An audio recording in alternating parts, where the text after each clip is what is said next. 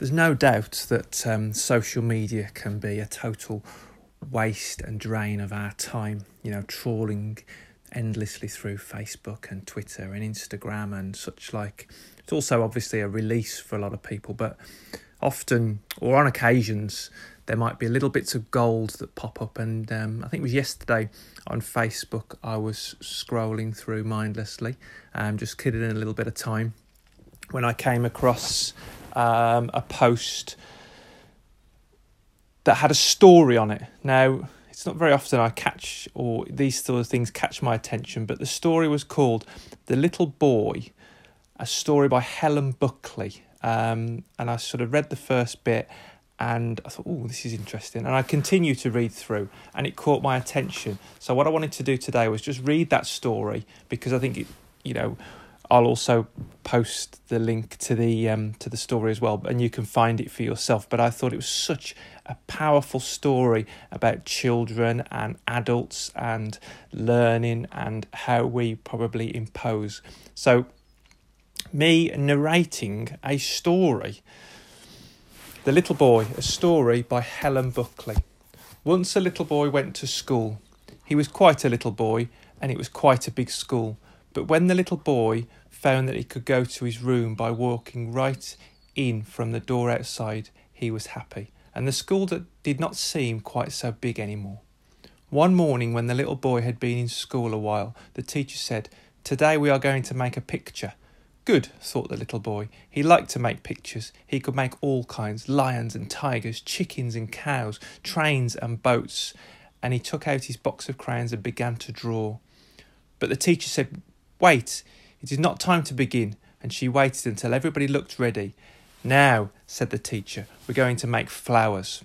Good, thought the little boy. He liked to make flowers, and he began to make beautiful ones with his pink and orange and blue crayons. But the teacher said, "Wait, and I will show you how." She drew a flower on the blackboard. It was red with a green stem. "There," said the teacher, "now you may begin." The little boy looked at the teacher's flower, then he looked at his own flower. He liked his flower better than the teacher's, but he did not say this. He just turned his paper over and made a flower like the teacher's. It was red with a green stem. On another day, when the little boy had opened the door from the outside all by himself, the teacher said, "Today we are going to make something with clay." Good, thought the boy. He liked clay. He could make all kinds of things with clay. Snakes and snowmen, elephants and mice, cars and trucks. And he began to pull and pinch his ball of clay. But the teacher said, "Wait, and I will show you how." And she showed everyone how to make one deep dish. "There," said the teacher, "now you may begin." The little boy looked at the teacher's dish, then he looked at his own. He liked his dishes better than the teacher's, but he did not say this. He just rolled his clay into a big ball again and made a dish like the teacher's. It was a deep dish, and pretty soon the little boy learned to wait and to watch and to make things just like the teacher. And pretty soon he didn't make things of his own anymore. Then it happened that the little boy and his family moved to another house in another city, and the little boy had to go to another school.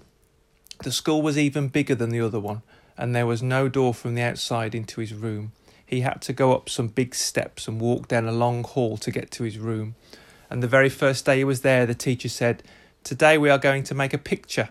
Good, thought the little boy, and he waited for the teacher to tell him what to do. But the teacher didn't say anything. She just walked around the room. When she came to the little boy, she said, "Don't you want to make a picture?" "Yes," said the little boy. "What are you going to make?" "I don't know until you make it," said the teacher. "How shall I make it?" asked the little boy. "Why, any way you like," said the teacher. "And any colour?" asked the little boy. "Any colour," said the teacher. "If everyone made the same picture and used the same colours, how would I know who made what and which was which?" "I don't know," said the little boy. And he began to draw a flower. It was red with a green stem. Now, I read through that and it saddened me. I felt sad at the end of the story that the impact that an adult had had on that child's curiosity and imagination and want and wonder to do their own thing. There's probably numerous lessons and numerous points of interest that come out of that simple little story. And I think it's going to be something that I revisit regularly, just to remind me how powerful our role as the adult in these children's lives can be, both as probably a parent and also as a coach, and going into schools and going into golf clubs and providing children with the opportunity to experience golf, handing them a golf club. And for me, handing them a golf club is I'd like to be like that second teacher. Here's the club, here's the ball, here's the environment. Show me what you've got. Let's see. There's no right, there's no wrong, there's no correct, there's no properly. Let's see what you've got. Because surely I'm only able to do my job as far as guide and support and help if I know what that child has got in the first place, rather than being that first teacher who, this is how you hold it, this is how you stand, this is how you do it properly, this is the way to do it. And again, how many times have I been in sessions where the children will wait for me to tell them what to do?